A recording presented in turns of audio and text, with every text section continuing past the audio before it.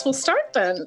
Hello, everyone. Hello. Welcome to Plot Holes, the monthly podcast where we mock films by synopsis. I am your co-host, Megan Eves, and this is my co-host, Joe Rebel. Sorry, that was a weird sentence. I don't know why I said. You're the audience's co-host, and I'm your co-host. That's correct, yeah.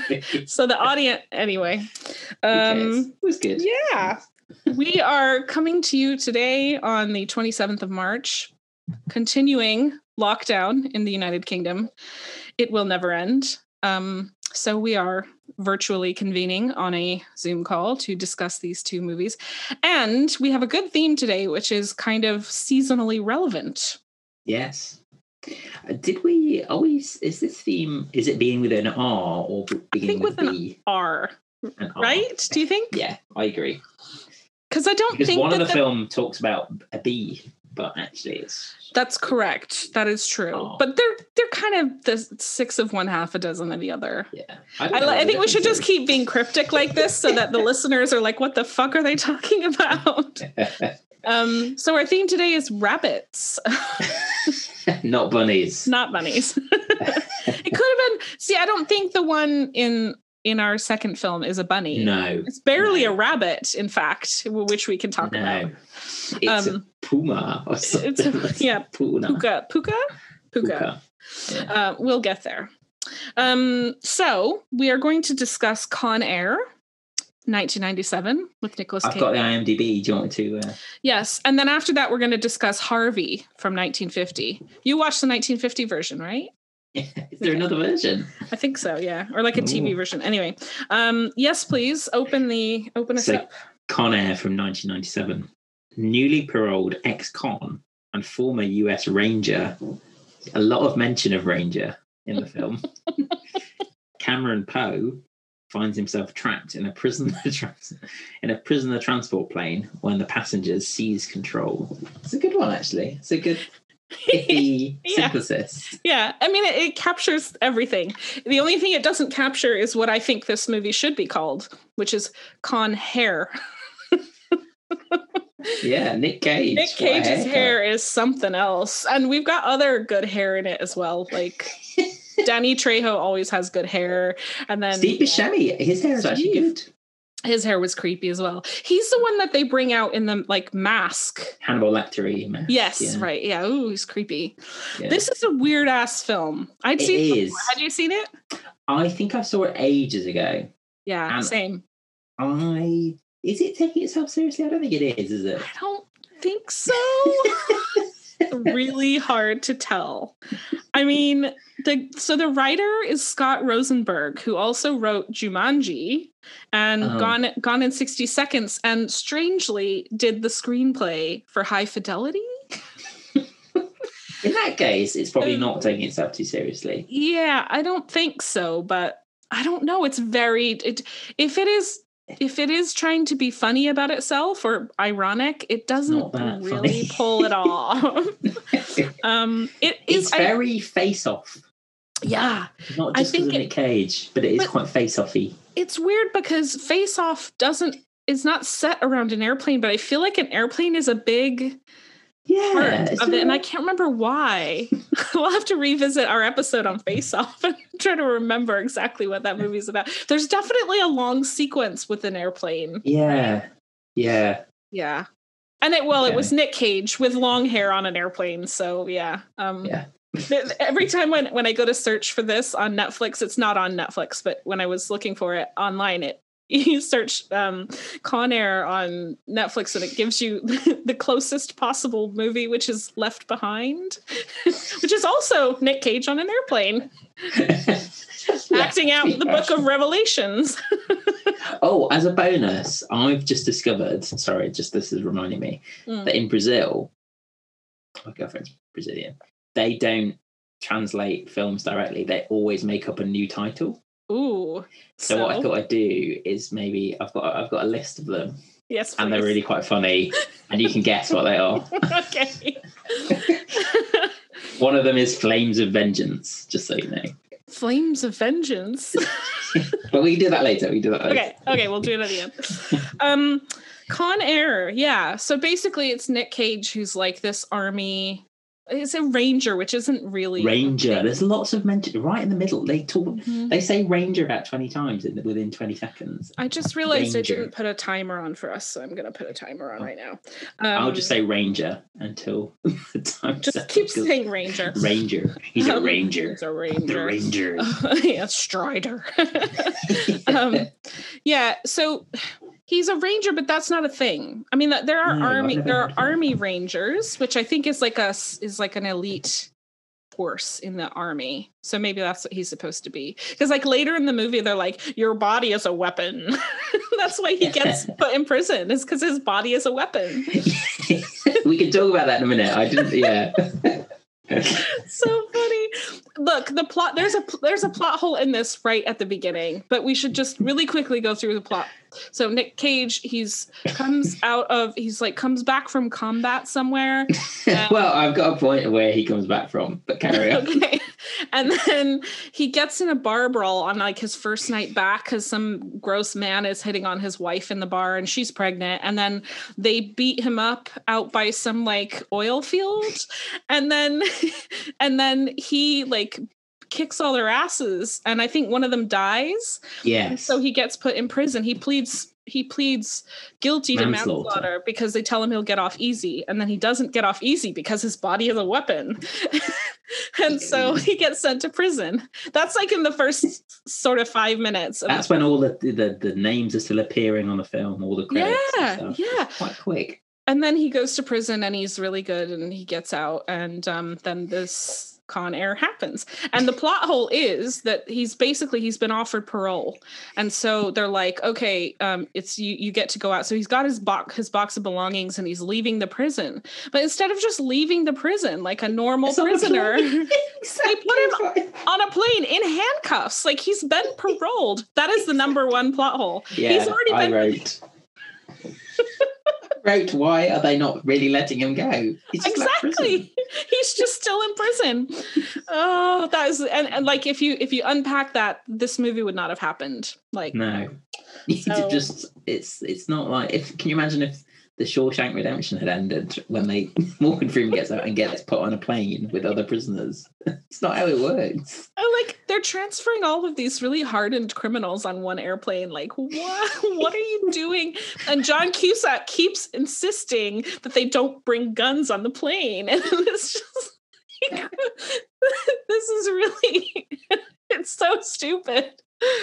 We need to go back though to Mobile, Alabama, because clearly that isn't Mobile, Alabama. It's The Perfect Storm. Oh my god, it really is. The same. It's just the like same town, same bar, yucky. That's where Nick Cage has just come back from. He survived that ship. Yeah, where did he come from? I don't know. He was like deployed somewhere, I guess, or I don't know. He like comes into the bar wearing his uniform. I don't even think that's allowed. I really don't think they're allowed to do that unless they're like on shore leave or something. Yeah, it's like the film basically doesn't know how people leave things. It's like leaving the army, leaving prison, leaving your job. You get to put on a plane. You get to your next job. It's very weird. It is, yeah. So there's a lot of good actors in this, which surprises me. Like John Malkovich plays the like really bad criminal, the Hannibal Lecter. I thought you hated John Malkovich. I mean, I do, but he's a good actor. I mean, he's a good actor. Ving Rhames, exactly. Danny Trejo, who I love. And then Colm Meaney, he's really good as well. He plays the DEA agent who's like got the car. Yeah. He's really funny. And John Cusack. I mean, John Cusack just looks so weird. He's in one of those oversized 1990s suits with a fat tie the whole time. And he's just like, he plays basically like he's not a cop, but he's like I don't know. What is his agent? Yeah, what's he? He's not FBI. He's not. No, and he keeps trying to fight with the other guys who are trying to get the prisoners back. Yeah. So basically, these guys get on this plane, and they're being transferred. Small plane. So the plane Dude, they're Can we go back to the sentence? Yeah. So the judge says, I'm going to give you a longer sentence because you were in the army and your body's a weapon, so you're more dangerous. So I don't think that's how sentencing works. Oh. You commit murder, it doesn't matter if you're 6'6" or 5'2". No, that is definitely not how this works. Yeah. That whole, and like also Nicolas Cage's Alabama accent, another plot hole. Why can they not just set this somewhere else so that he doesn't have to put that accent on? Just set it in New York so he can sound normal. Basically, they're all being transferred, and they came up with some kind of a plot device that explains why they're all these prisoners are going to be on one plane. They're like opening a new prison or something, and they're bringing a bunch of really baddies to this prison. But they're also like picking up other prisoners in different parts of the country. Yeah, but so like this is easily the most hardened selection of criminals. There's one guy, there's John Malkovich, who killed like 30 people and ate them. Like there's some bad fuckers in this. Yeah. And then they put him on this like World War II prop plane. Cargo plane. It's called the Jailbird, and I looked it up. This plane is actually from the 1950s. It's like an aluminum airplane. Like it's, and on the inside it supposedly has all these cells and stuff where they are, but then they put the less bad guys in normal seats. But the seating thing is very interesting. Like, a few of them they decide. Like these ones aren't so bad, so they can like sit. And then they're like, go. It's the future of Ryanair. Basically, like you sit in a cell. You have to pay to not get in a cell. If I could get my own cell on an airplane, I would be happy. Nice, actually. Yeah, it's like my own space. No one's going to be like in there. Sounds good.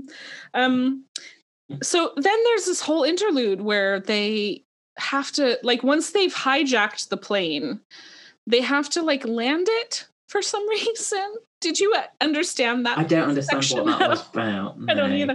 But they end up landing it in essentially like around the Great Salt Lake out in Utah at some airstrip. I looked this up because I was like, where the fuck is that? That's a really nice looking airport. I mean, it's like basically a little airfield, but it's real. It's out like Western Utah. And it's a real place, like right next to some salt flats. That's where most of the action takes place.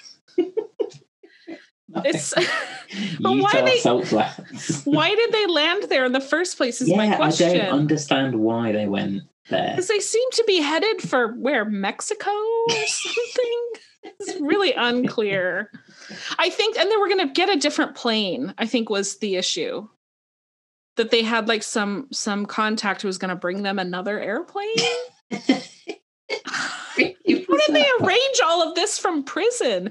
Oh, can we talk about the little like? It's a really good point. All the cipher that they used to like exchange messages in the prison. It was like they used this like little cutout of, I don't know, it was like a picture of the Virgin Mary, and like it had cutouts in it so that you could read words on a book page that would give you the codes.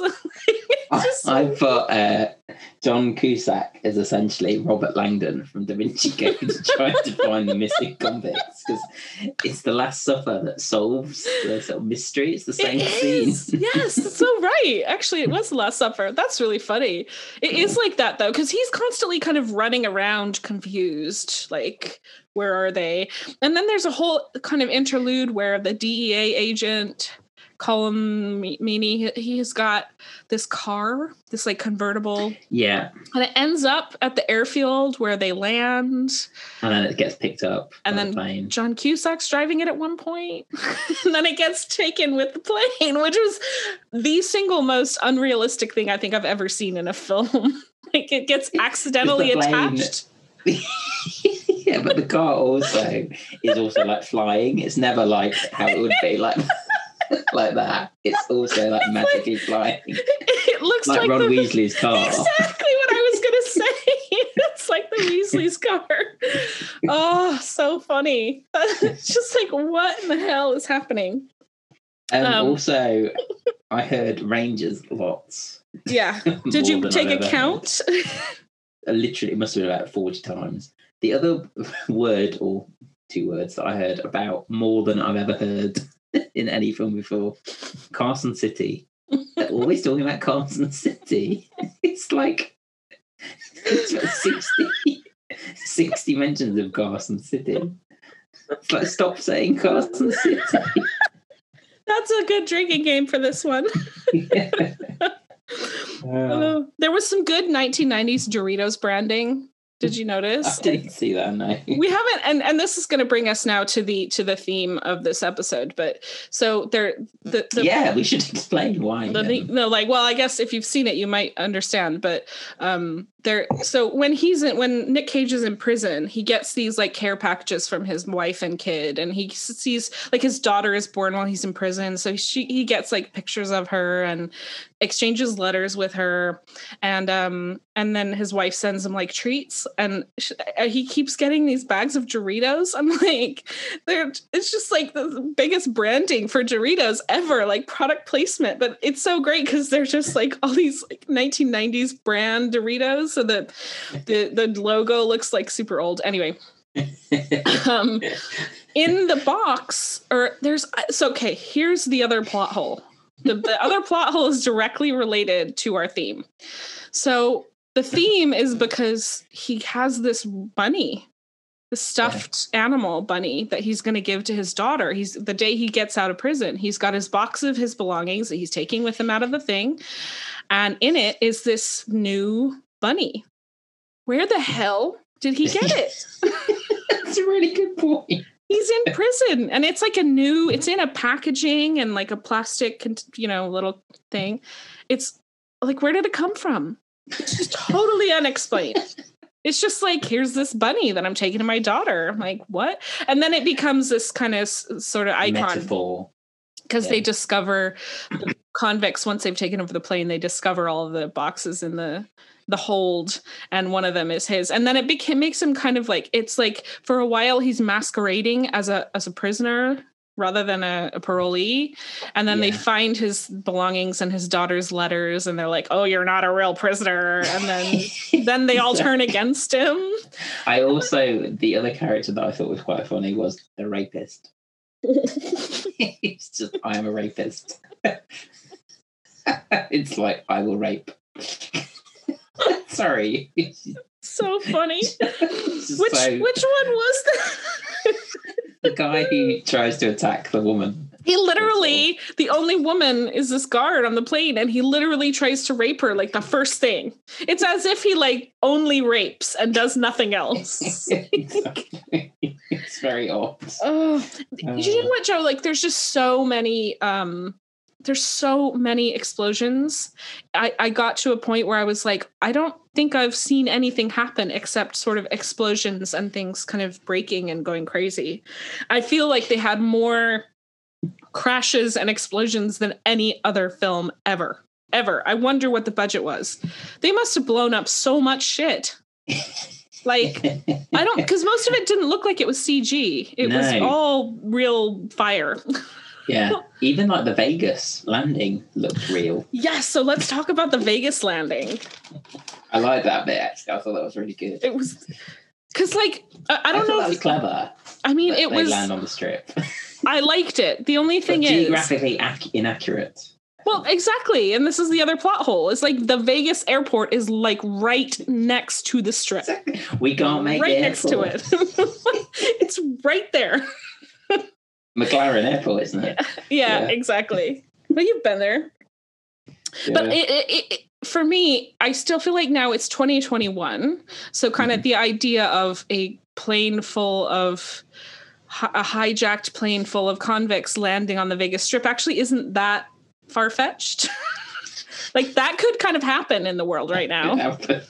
We've got like a tanker stuck in the Suez Canal with virus on the loose.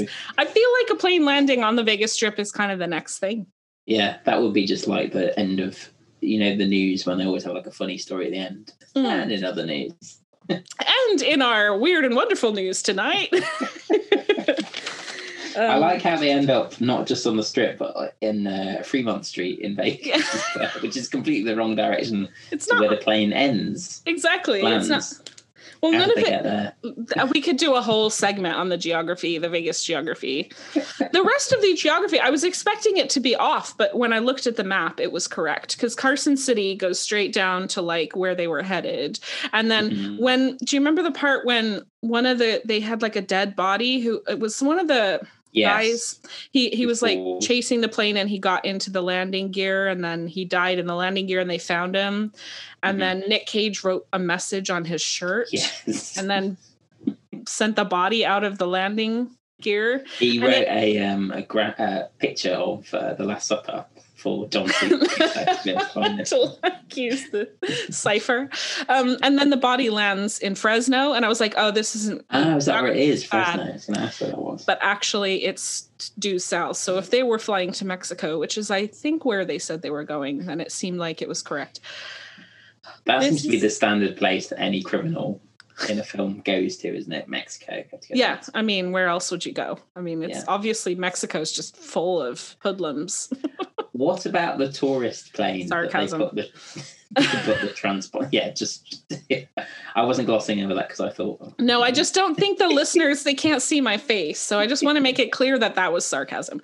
What were you going to ask? They put the transponder on a tourist plane.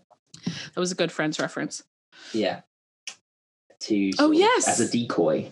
The Grand Canyon really makes sense. But so that goes to the Grand Canyon. So I thought that was a bit geographically off. It was, yeah. Because it didn't really say where that plane took off from. No. But, it's all kind of in the same area. I mean, that's all in that same kind of corner. So it's not that far. But it wasn't clear where that plane took off from. No. Also, Steve Buscemi and the weird pool scene. Oh, God, that was so freaky. With the little girl, and they're singing some song together and playing. And that's where he gets the Ken doll, right? Yeah. Is that where he picks up the Ken doll? Yeah. There's some disturbing elements of this movie. He is quite freaky, Steve Buscemi. He is, yeah. I like him, though. Yeah, he's good. Very good. I didn't like him in this. I mean, he was great in this, but he's not a likable character. No.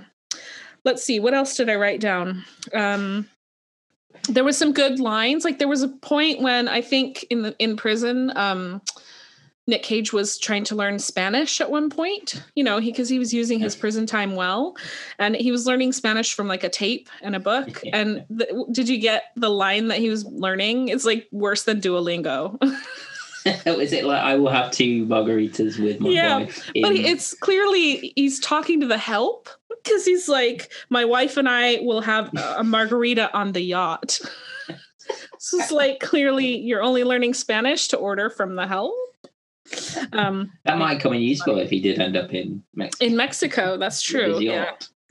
What else did I write down? Oh, there's some great lines, some terribly great lines. So the main John Malkovich guy, his name is Cyrus, and he's kind of leading the charge of this whole event. And there's one moment where there's a guy that's asking him, kind of begging him for his life. And he's like, please, Cy. And then John Malkovich goes, Anara, sayonara. So bad. And then it blows up. It's so bad.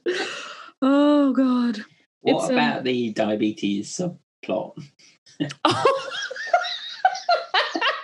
That's so funny. Bubba from Forrest Gump has diabetes, and that's clearly signposted about 7 times. They don't have his needles. If at one point he might need needles at some point.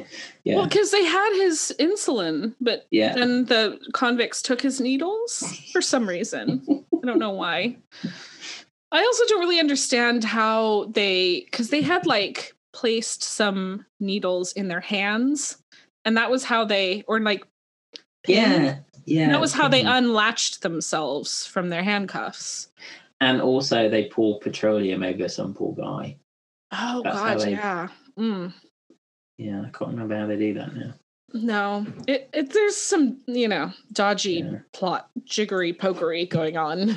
Yeah. Would you like to hear some of the songs from the Con Air original motion picture soundtrack? You looked it up. Yes. Con Air theme. Trisha, who's the name of Nick Cage's wife. Yeah. Carson City. Track 3. Lear Crash. Lerner Landing. So Lerner Field is like the fake airport that they land by the salt flats. Romantic Chaos. The Takeover. The Discharge. Jailbirds. Con's Checkout Learner. Poe Saves Cops. The Fight.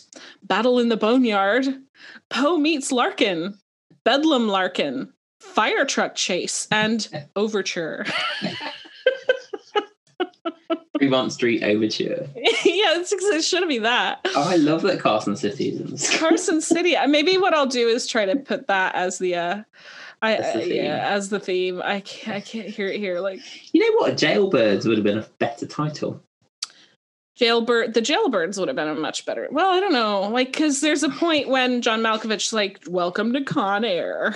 He gets that as well. He gets on the PA of pretty good. I just like that plane. I can't get over it. That plane from the 1950s, which looks like it's about to drop some supplies to Pearl Harbor. Like, it does not. It's not a plane you put convicts in. There's also a bit when they're like, "Oh, how long will it take for the police to arrive?" And Ving Rhames says about 10 or 12 minutes. How do you know? Why he says 12 minutes? How did they plan all of this in prison? And I don't even think any of them are from the same prisons. No. They were all brought in from different places, right? To be transferred to a different prison. And also, when they get on the plane originally, the plane is the most guarded plane in the world. It's got like an army. It's got a helicopter going around. Like, none of this makes sense. It's I want to say it's good fun, but it's kind of too long.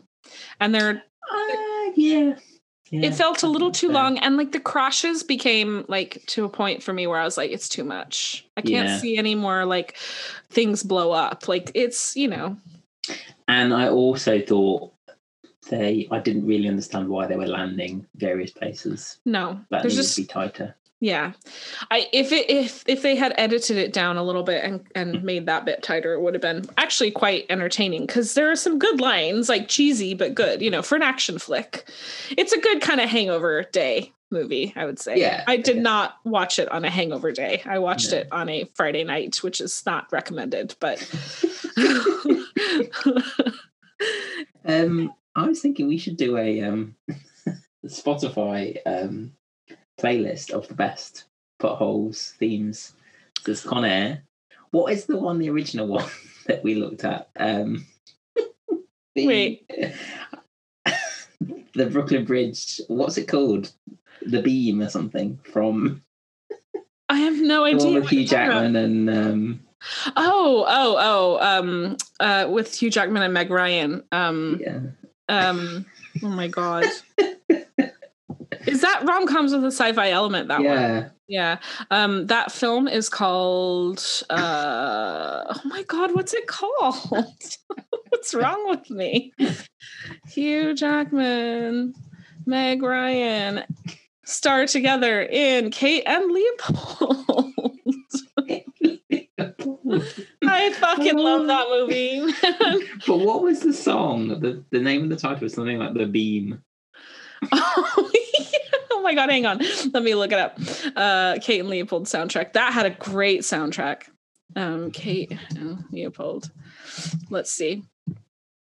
A moment. Here we go. Let me see. Oh God, where is it? Oh no, I found the CD and not the MP3. The Beam. What was it? I can't find it. I'll have to look it up later. Sorry. Found it. They did. Oh, the Beam. So you have to cross the girder. The girder.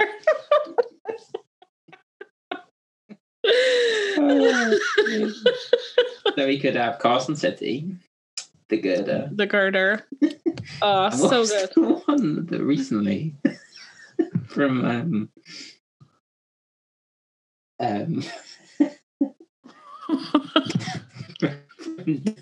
Dave, the really dramatic ending. Which one? Sorry? From Dave.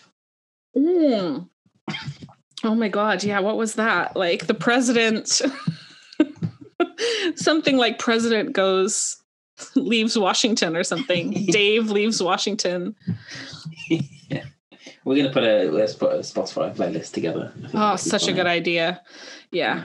Also, How Do I Live Without You is sort of Con Air's theme. Well, I know. Yeah. The Trisha Yearwood version, which is like, ooh. It's so like it's like really clashy with the action movie thing, which I think it's supposed to be also ironic, but doesn't quite get there. Daughter doesn't look that impressed by Nick Cage. No, well, no. I mean, he's got a horrible prison mullet. Yeah. I don't know. Yeah. I have trouble buying the idea that like a highly trained army ranger with a body of a weapon of a body would just like snap so easily in the face of like a couple of bar bullies. Yeah. It doesn't seem... Mobile, Alabama. Yeah. Really. Next to a nodding donkey. Exactly. In the rain. And Trisha is like, just don't. Cameron? Leave him alone, Cameron. Cameron Poe. Cameron, the name does not work for me at all. No. I think that's all of my things on this movie. I cannot say that I would recommend this. It's kind of good for a laugh. It's good for a laugh, but it's that's the problem, the fundamental problem. If it's trying to take itself not seriously, it's not very funny. The trouble is it would be funny. This is like Ross from Friends. If she was being serious, then she's not funny and kind of a racist. Yeah. But if she was joking, then it was really funny. But like because we can't tell immediately whether or not this was a joke, then I have to assume that it wasn't. Yeah. So there you go. That's my thing. We'll take a short break and we will return with a very different film.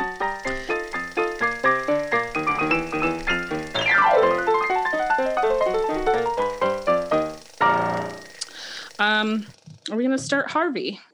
Yes. Would you want to do the game first? Yeah, let's do the game and then we'll do Harvey after that. So just say in Brazil, obviously they don't translate titles. So, literally, they always make up a new title. Are these movies we've done on this show or just random? Some of them are, I think. Okay. Yeah, one of them is. Okay, so mostly not. Fine. Mostly so it's just any kind of from any era. Yeah. Oh, so God, these are new Brazilian translated into English. Okay. That's what it usually would be. Okay, so the first one is really easy. Shark. I mean, is that Jaws? Okay.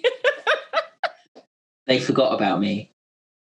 Oh, Home Alone. That's really amazing. They forgot about me. I like that it's kind of from a different perspective, the title. Yeah. You know, it's like from Kevin's perspective. Sorry, go on. Next one. The Really Big Boss. The Really Big Boss. The Really Big Boss. I don't know. The Godfather. I could never get there. Flames of Vengeance. Yeah, so you said that earlier. Is that Con Air? No, it's Man on Fire. Denzel Washington. Oh, God, yeah. And then this one is bizarre. Love Doesn't Go on Holiday. Love Doesn't Go on Holiday. Oh, man. What is it? A romance? Is it a rom-com? Is it The Holiday? Doesn't make any sense. It makes zero sense. Does go on holiday. That is literally, they found love on holiday, right? And finally, Meetings and Non-Meetings. Wow, that's profound. What is that? I don't know. I mean, that could be so many things. It's your favorite film. Lost in Translation. Lost in Translation, really? Wow. Okay. How weird. I don't know about that. I mean, they're definitely meetings, but I guess there's this sort of philosophical thing about the fact that they sort of didn't really link up, did they? Yes, that's probably it. Interesting. That's quite philosophical. But I do like They Forgot About Me and The Really Big Boss. Really Big Boss. Is this true across the board for Brazil? Like with they always seem to change the names of books or films. Is this true? Because like you're a linguophile, so is this true like in other languages that you speak fluently, so. Like Italian or what else? You speak French, right? I mean, in Chinese, it always. The next time we'll do a Chinese version of this. Yeah. I'll write down that because I will. Yeah, I'll forget. Let's do the Chinese translations of some of these. Yeah. Good. Okay. Fun. I like that game. That was fun. I think we should have a little new slot. An interlude. Yeah. Yes. So with some, change guitar music. Da, da, da, da, da. All right. Let's talk about Harvey. Do you have the IMDb by chance? Let me get it up. Because I have the timer going so that we don't make people's lives too long by going more than an hour. I feel like Harvey is from 1950, which is the same year as the Con Air airplane was made. Nice link. I've got another good link with Con Air. Ooh, okay. Due to his insistence that he has an invisible 6-foot-tall rabbit for a best friend, a whimsical middle-aged man is thought by his family to be insane, but he may be wiser than anyone knows. He may be.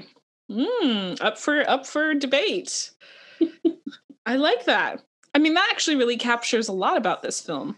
But that's what's funny is you don't see the rabbit ever. No. And in fact, it is not a rabbit. Well, it is sort of, but it's a puka. It's a puka, which is a Celtic mythological character, and it can shapeshift. I read all about pukas because why not? Oh, yeah. And it can take many forms, rabbit being one. But in this case, apparently, the only time we see the rabbit is in the portrait, which is in the living room at one point, and you see Harvey the rabbit. Harvey is the rabbit's name for anybody that hasn't seen it. So this is 1950. Have you seen this film before? Oh yeah, several times. Yeah, you like this film? I like this film a lot, actually. I like it. Did you enjoy it? Yeah. It's funny. It's weird. It's weird, but it's also quite funny. Yeah. It has some like laughs in it, and it's just kind of a feel-good movie in a certain way. It's a little it's nice. I like this film. Did you rent this from Amazon Prime? I did. Did you get an FBI piracy warning? Yeah, there are. Yeah, because Does that happen normally in Amazon? I think it happens. It used to happen on like every single VHS tape that I ever rented for Blockbuster. They always had an FBI piracy warning. So I don't know why. I don't normally get that on Amazon, but on this funny that it didn't happen for Con Air, but it happened for Harvey. I wonder if it's like something about the old Universal Pictures license or something that they have to continue to keep that front matter on there. Interesting point. I hadn't noticed it, but I like it. So this is based on a play, on a very successful play.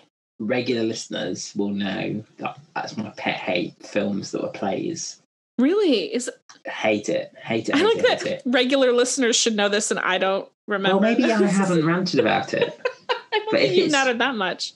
Okay, if it was originally a play and then it becomes a film, it really annoys me because sometimes I can tell this is like a play. It's like all set in one room. Why do I need to see this? Can you give me some examples of like the worst version of that? Like what's your Fences? Worst?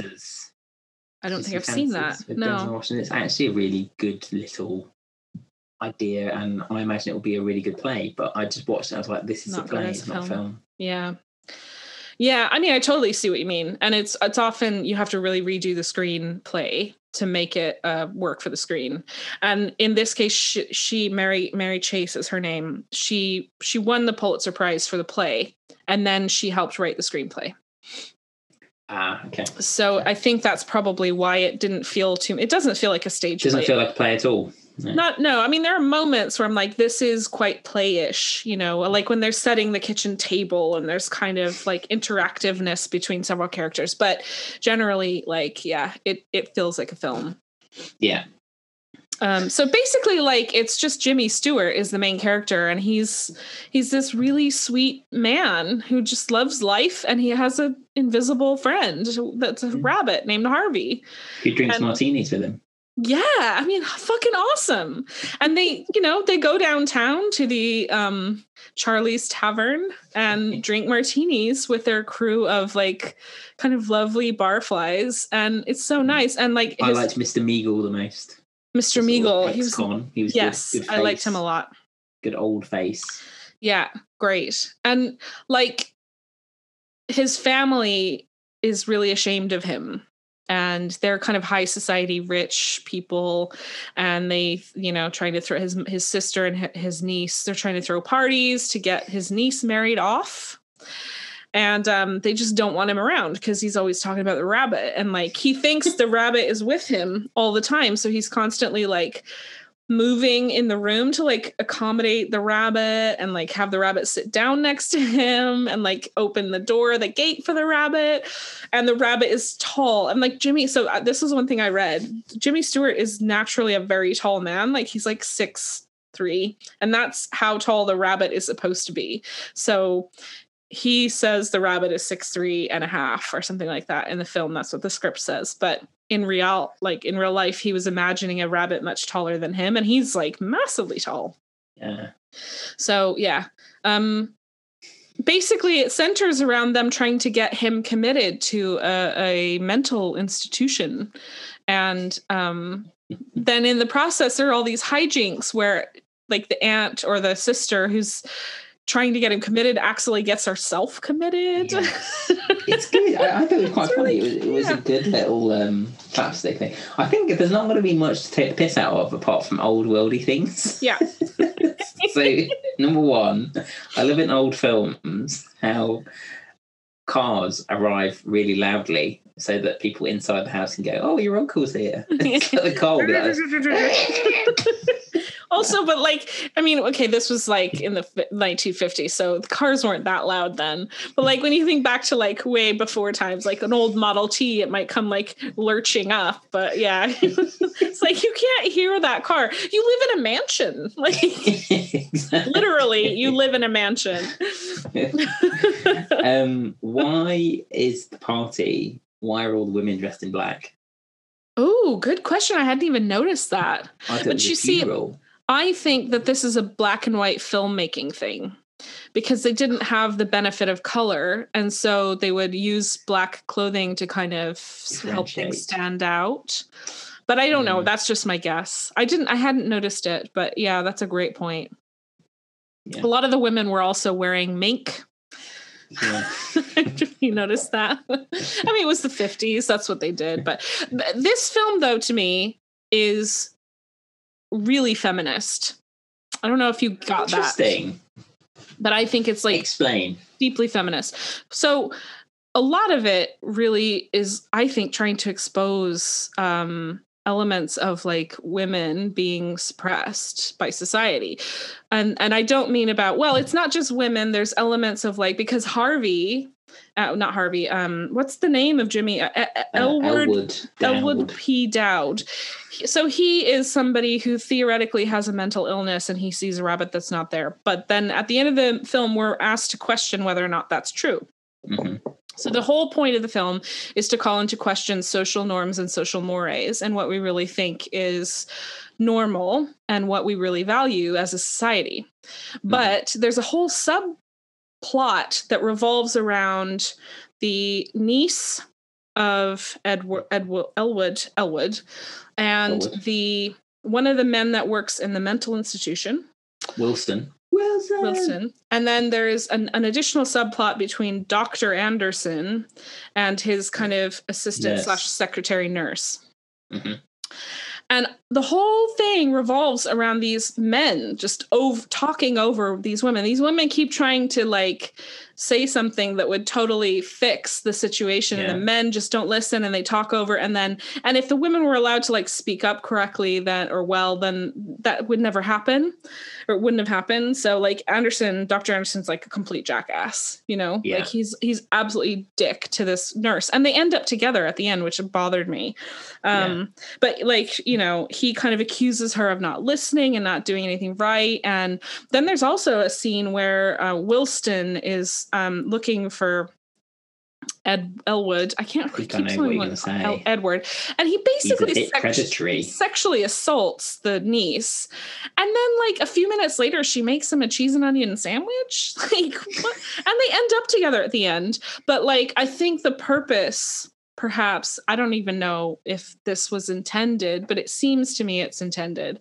It certainly calls it out today, is to show this like super deep patriarchal, situation between men and women at that time.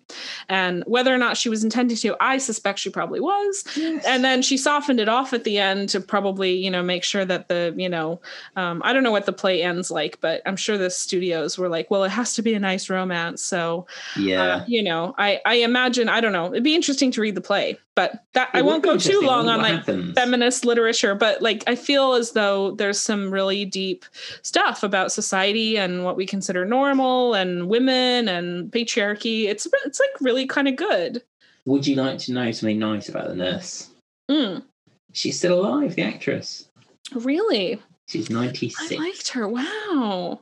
I really liked her. I thought I had, I liked all the women in this. The aunt was a little bit batty.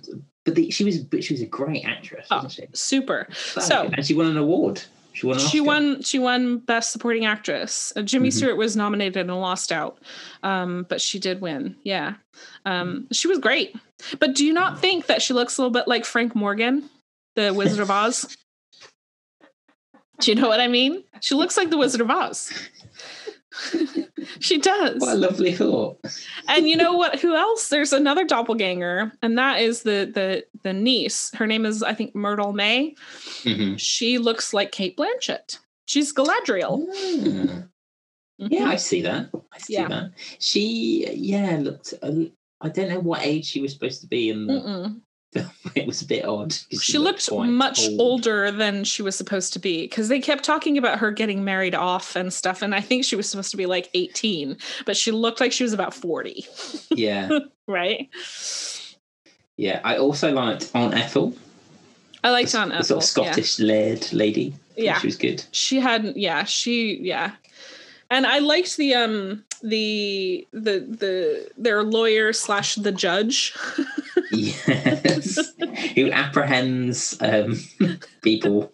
Yeah. He just seems to be like kind of doing whatever needs to be done. Yeah. Neither film we've done today has accurate portrayals of judges, I think. One gives ludicrous sentences and the other one has like a posse of people who do his bidding.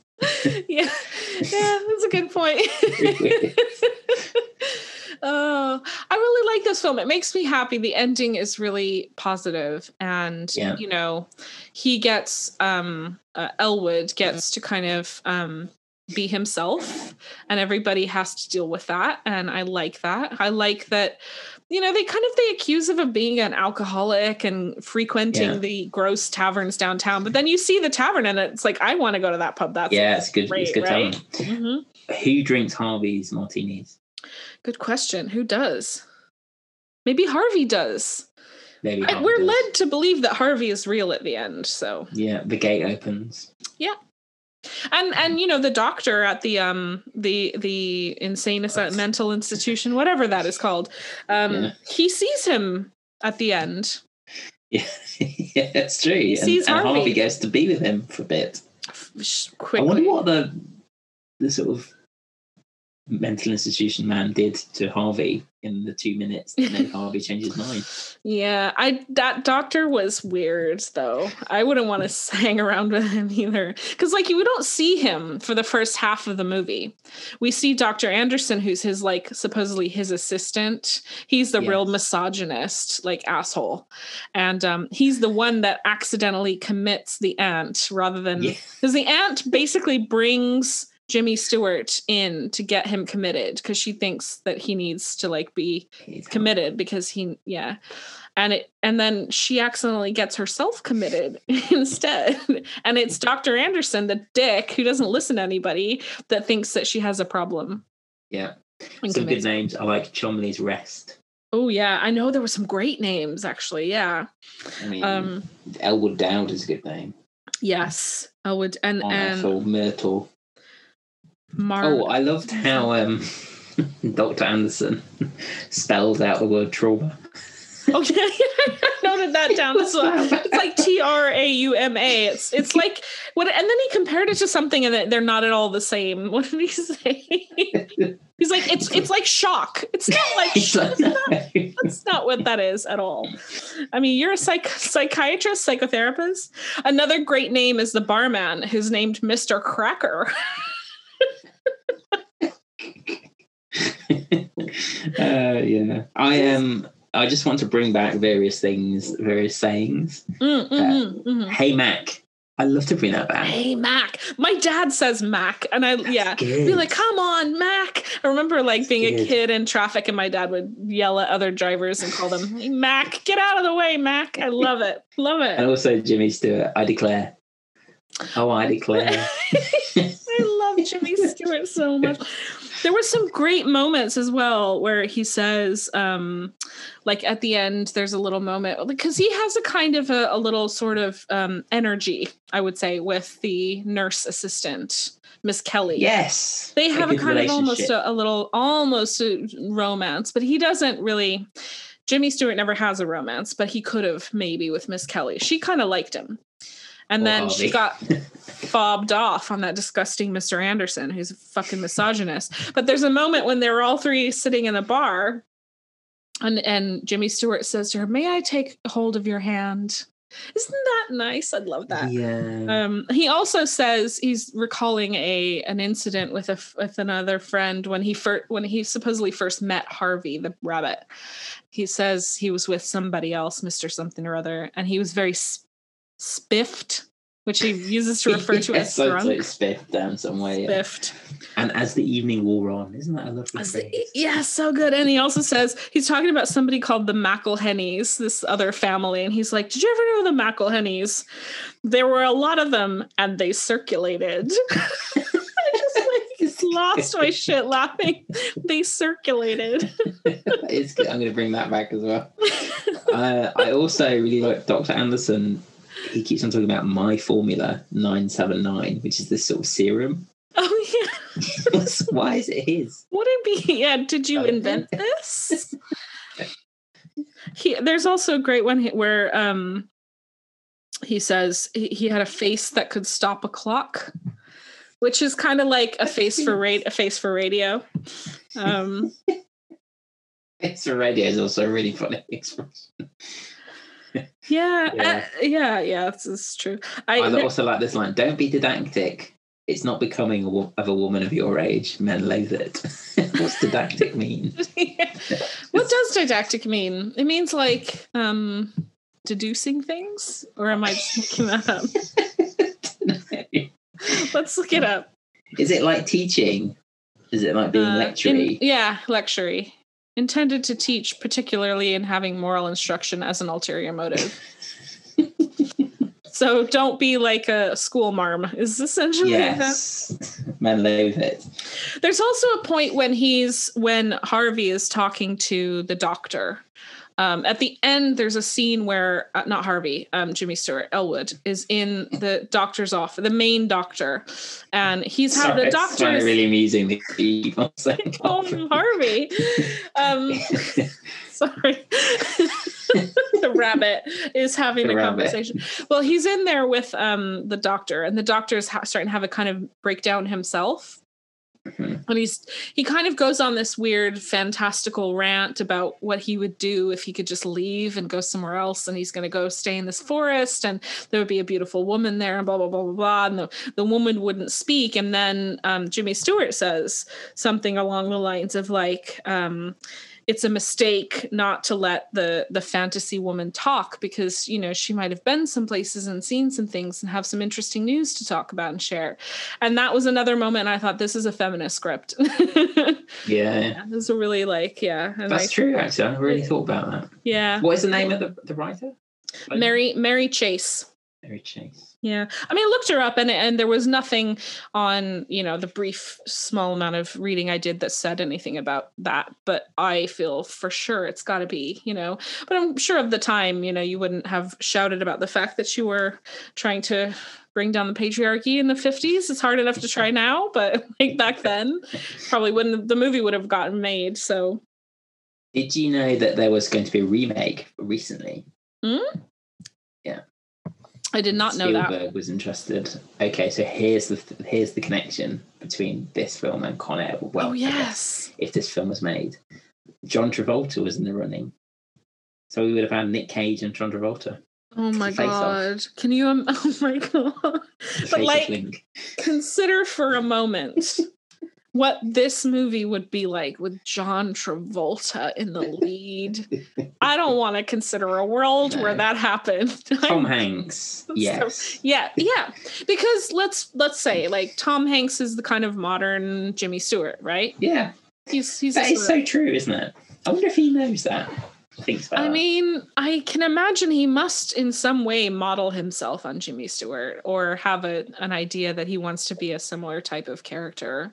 Maybe not, but it certainly is true. Like, you know, they're both just like the good guy of Hollywood and play all those kind of roles. This kind of slightly doddery but nice romance guy, but also can play anything. Because, like, I mean, Jimmy Stewart is in Rear Window, and is that right? Did I say that right? Yeah. And in Birds, The Man Who Shot Liberty Valance, Vertigo. Vertigo is what I'm thinking of.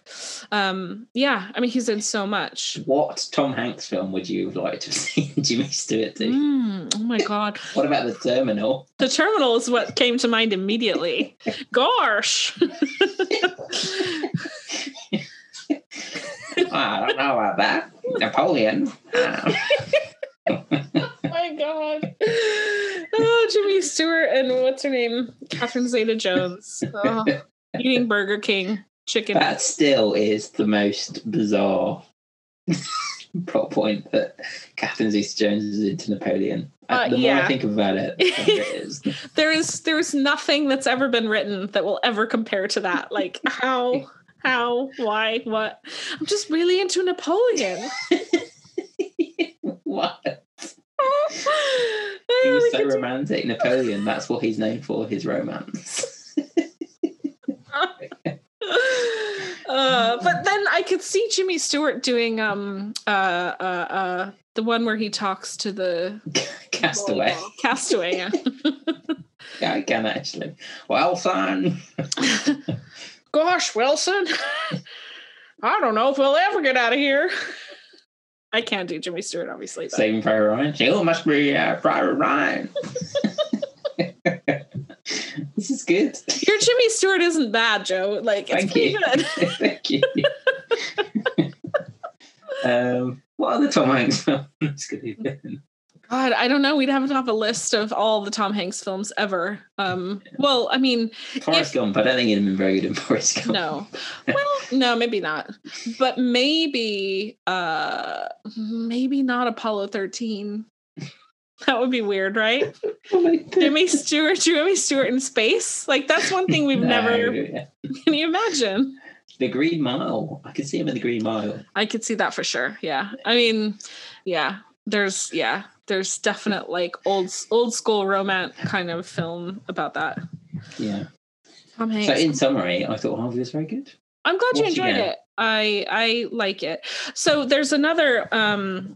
there's a mention of Harvey in another film, which I don't know if you'll have ever twigged about, but perhaps now that Donnie you've Darko. seen it.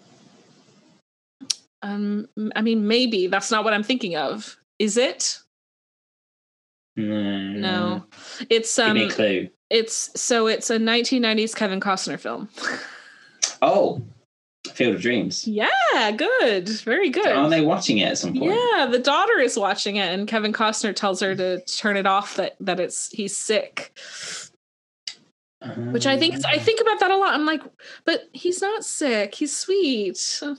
No. So I wonder like why Kevin Costner's character doesn't like Harvey, and I want to investigate why that was written that way from Field of Dreams. Well, that sounds like a classic prequel origin story.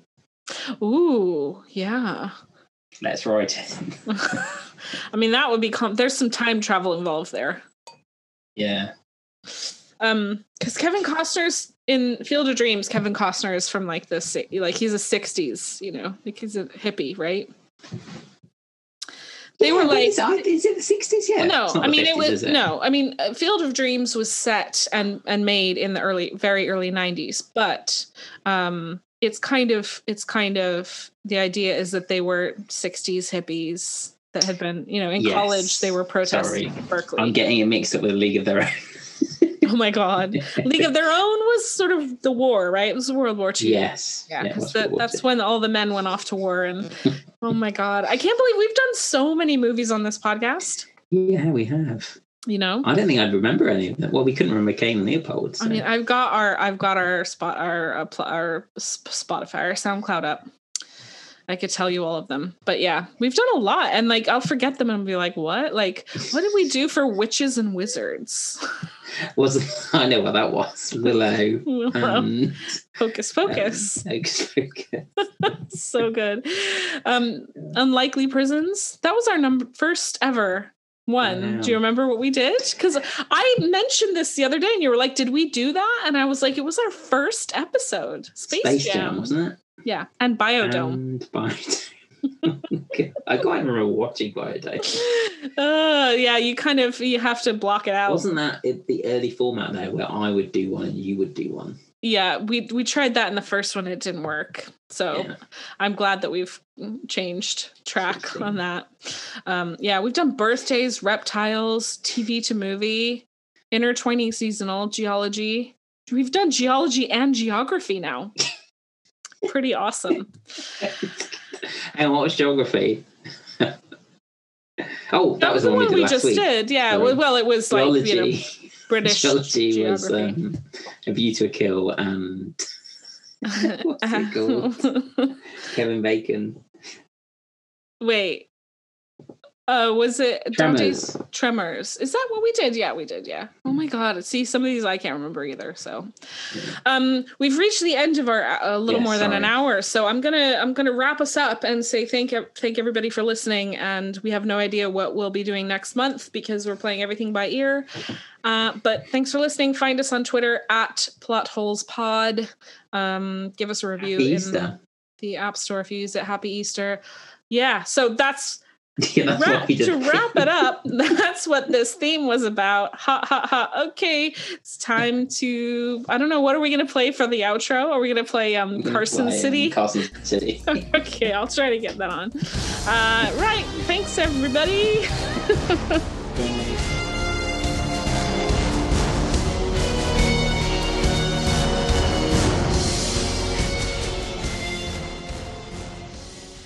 How do I live without you? I want to know.